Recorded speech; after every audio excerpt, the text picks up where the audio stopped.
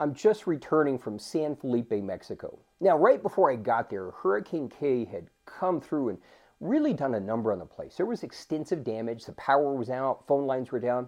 Most of the town was shut down. Some people even lost their homes. Before introducing me, though, the pastor said something amazing. He challenged the people to trust God to make something good from it, that something good would come out of this. Now, for most people, that sounds like wishful thinking. But see, God's people have these powerful, amazing promises. But so often, it's just a concept rather than a reality in their life. It's so difficult to look at that level of damage and envision God making something good out of it.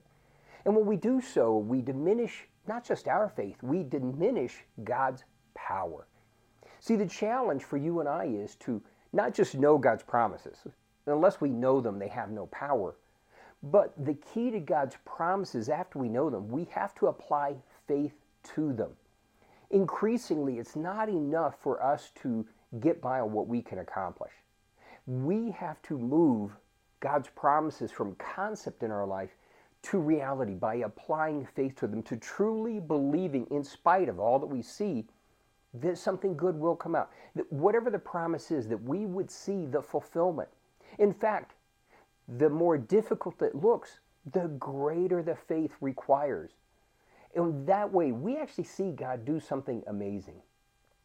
We live in challenging times, and it's time for God's people to rise up, to move in His power. How? Not by anything we do other than applying faith to His promises and moving them from concept to reality.